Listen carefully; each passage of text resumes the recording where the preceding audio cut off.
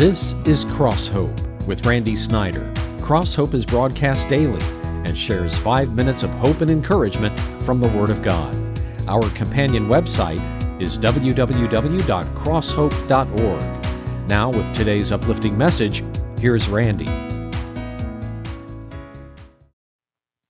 Well, it was about 10 years ago, 2010, that a famous, well-known marriage counselor of the day named Charles Lowry, I think he's from Tennessee. I want to say he's from Kingsport, Tennessee, but don't hold me to that because I'm not positive. But he was doing seminars, he was speaking at churches, he was on video, and he spoke all over the country. I remember using his video series. He said two things that were somewhat controversial, and I want to tell you what they were. He said, before marriage, opposites attract. After marriage, opposites attack. Don't anybody raise your hand or don't anybody nod, but there may be some truth to that. Before marriage, opposites attract. We're attracted to someone who's the opposite of us. But after marriage, opposites attack. And he said sometimes the very thing that attracted one person to another becomes the very thing that's a source of conflict.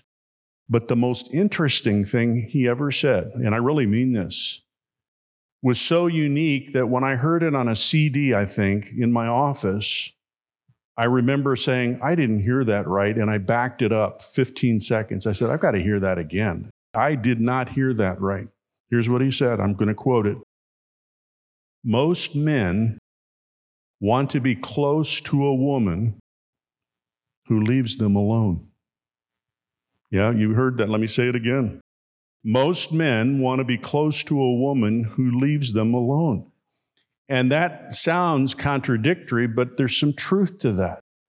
And I look at everything with a sermonic mind. I can't look at anything without thinking in terms of sermonic material. And when I heard that 10 years ago in 2010, it's the first thing I thought of. That's what people do with the Lord God Almighty. We want to be close to a God who leaves us alone. We want to be close to a God who minds his own business. We want to be close to a God who says, you do your thing and I'll do mine. That really describes a lot of people in the culture in 2020. It really does. It may describe your life or mine. And I mean that sincerely. We want to be close to a God who leaves us alone. This is the second to the last message in the Jeremiah series. I've been doing this. I'm going to continue to do it for some reason. I've been led to say, tell people at the beginning what the message is about. Don't make them wait till the end of the message or 3/4 of the message. Here it is. The people of God told Jeremiah, if you can believe this, after the city was attacked and destroyed by Babylon, the remnant came to him and said, Jeremiah, pray to God for us, and whatever God tells you that we should do or not do, you tell us. And we promise we'll do what you tell us. You tell us what we're to do or not to do, and we promise we will do what God tells us to do. 10 days later, I think it was, according to one commentator, they did the very thing that God told them not to do. The very thing God said, don't do this, and I'll describe that in a minute. They said, that's what we're going to do.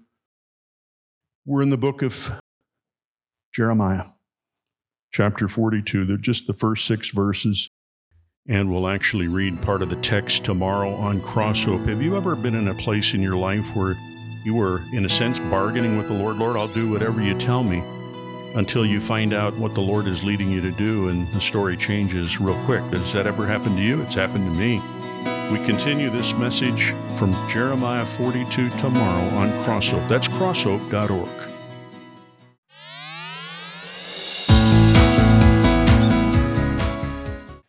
And all the people from the least to the greatest approached Jeremiah the prophet and said to him, please hear our petition and pray to the Lord your God for this entire remnant. For as you now see, though we were once many, now only a few are left. Pray that the Lord your God will tell us where we should go and what shall we do. I have heard you, replied Jeremiah the prophet. I will certainly pray to the Lord your God as you have requested. I will tell you everything the Lord says and will keep nothing back from you, whether it is favorable or unfavorable. We will obey the Lord our God, to whom we are sending you, so that it will go well with us and we will obey the Lord our God. One of the things that God told them not to do is to go to a place called Egypt. There were a group of people that said, maybe we ought to get out of town, get out of Dodge, and go to Egypt. The Lord tells them something in the chapter that a little later he says, you're afraid of three things. And that's why you want to go. You're afraid of the sword, famine, and plague. What are we afraid of today? The plague, war. I don't know if we're afraid of famine in this country. Most people aren't worried about famine, but they could be. And you know what the Lord tells them through Jeremiah?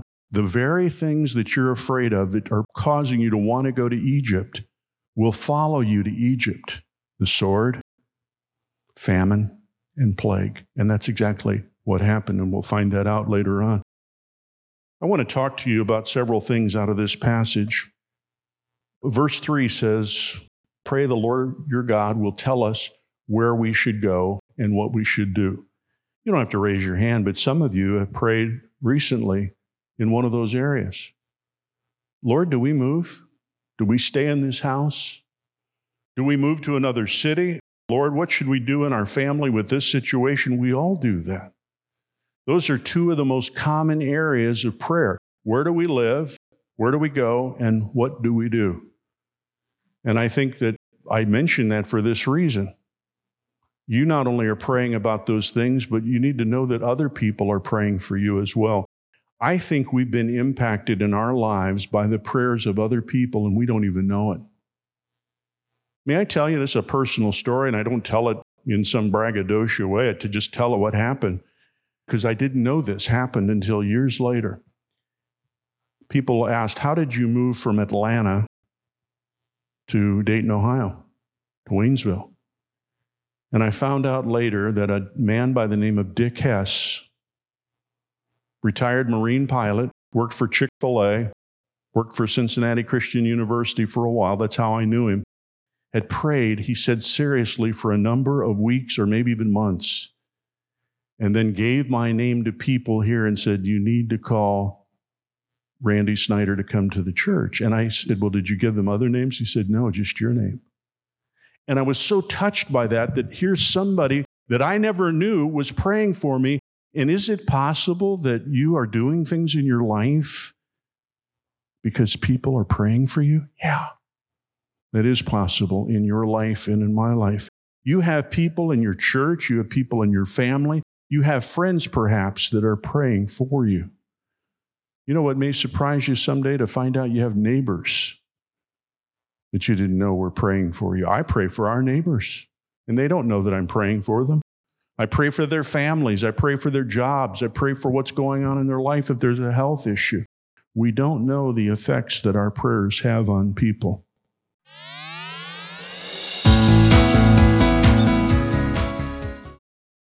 Now, I want those of you that take notes, I want you to write down one of the most important lessons. If you do it, you don't have to write it down. It's better not to pray than to pray when you have no intention of following what God's told you to do. Listen to that again. It's better not to pray than to say, God, we'll do whatever you want. We'll go wherever you want, but we're not really going to do that. That's the most important lesson. Can we bring up verse 5 again? Verse 5 says this, then they said to Jeremiah, may the Lord be a true and faithful witness against us if we do not act in accordance with everything the Lord your God sends to tell us. They were just really pleading their case. We're going to do what God tells us to do. And 10 days later, they decided to go to Egypt. Isn't that amazing? The very thing the Lord said, don't go to Egypt. The point there is it's better not to ask God's guidance if you're not going to follow it. I want to tell you what happened, and it's just one verse of Scripture in the next chapter, 43, verse 7. So they entered Egypt in disobedience to the Lord and went as far as Tapanhes. They entered Egypt in disobedience to the Lord.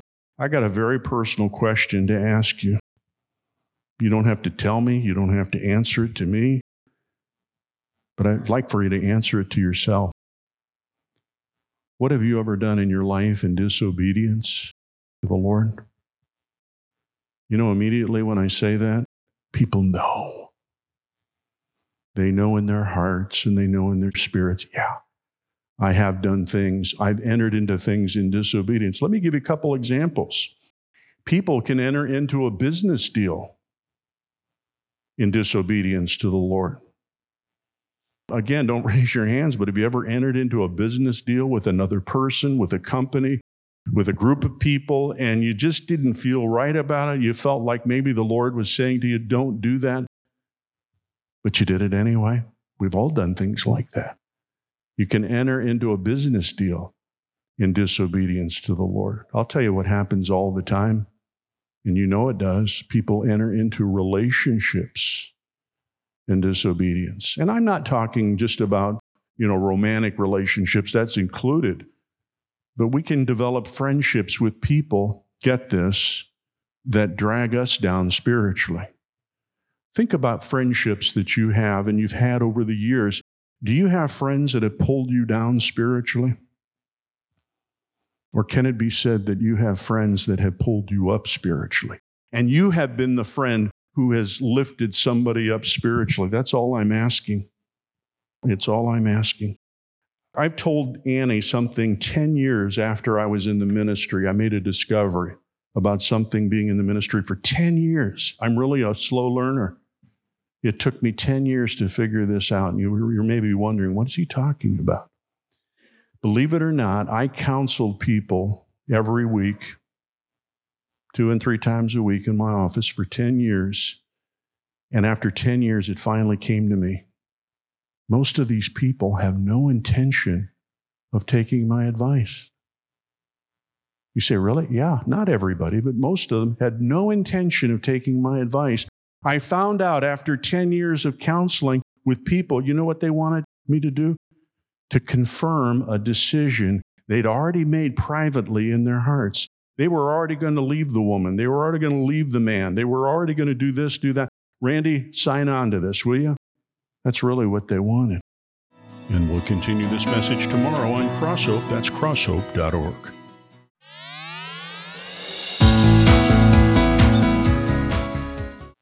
It's going to speak to somebody, and it's a powerful story about obedience to the Lord, about not being disobedient to the Lord. It's told by Donovan Drake, a minister who would spend every Saturday working in a drug rehabilitation center in his city. He said one Saturday he met a man, tall man, who was so tall, I've never heard anybody describe a tall person like this.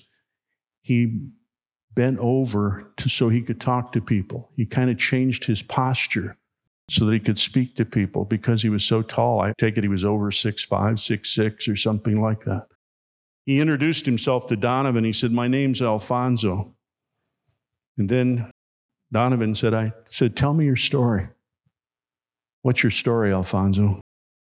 And he said, "For years, alcohol and cocaine had me in their grip. Alcohol and cocaine had me in their grip. When he was kicked out of his house by his wife, he went to live with his mother. She gave him a second chance so many times he lost count. In other words, she'd kick him out and take him back, kick him out, take him back, kick him out and take him back. And finally, she said, "That's it. I'm done. I'm done with you, Alfonso. I'm not doing this anymore." So he said his brother took him in. And eventually, Alfonso exhausted his brother's patience, and he kicked him out. He stayed at his sister's house. She couldn't take it anymore, and she kicked him out. The cycle repeated again with an aunt who took him in. And finally, he said, this is interesting, there was no other house for me to get kicked out of. There was no other house for me to get kicked out of, and I was on the street. And for him, life was over. He's just living on the street. But I want you to hear what he says next. God never gave up on me. He never gives up on you either. God never gave up on me. He said, a stranger got me into a place called the Phoenix House. Evidently, that's the name of the drug rehab place where Donovan worked. And he said, that's where God brought me back. Get this. God brought me back from the dead. That's pretty low when you say, God brought me back from the dead. But you know what? There's something biblical about that. We can be dead in our trespasses and sins. D-E-A-D. You can and so can I. And he said, the Lord brought me back from the dead. That's the term Alfonso used. He said, I was as good as dead. Listen to this, but the God of the resurrection gave me new life. I landed a job. The job gave me a home, and the home gave me a family. God is so very good. And I was thinking about Alfonso and thinking on the surface, last week I said, well, the average person at Heritage Christian Church can't relate to Alfonso. And then I thought, yeah, they can. I can relate to him. And so can you. God brings people back from the spiritual dead all the time. He can do it in your life. He can do it in your life. And the God of Israel and the God of Judah that we've been studying in the book of Jeremiah is our God. And the God who told Judah, you do what I say. Don't make a deal with me promising that you're going to follow me and then disobey me, which is exactly what they did. Everything they were afraid of staying in Judah was the very thing that followed them to Egypt. The sword, famine, and plague, disease. Think about our country, what's going on today. Your only protection and my only protection, ultimately, get this, is a relationship with God the Father through God the Son. Well, this message concludes with a powerful story by Ravi Zacharias tomorrow on crosshope.org.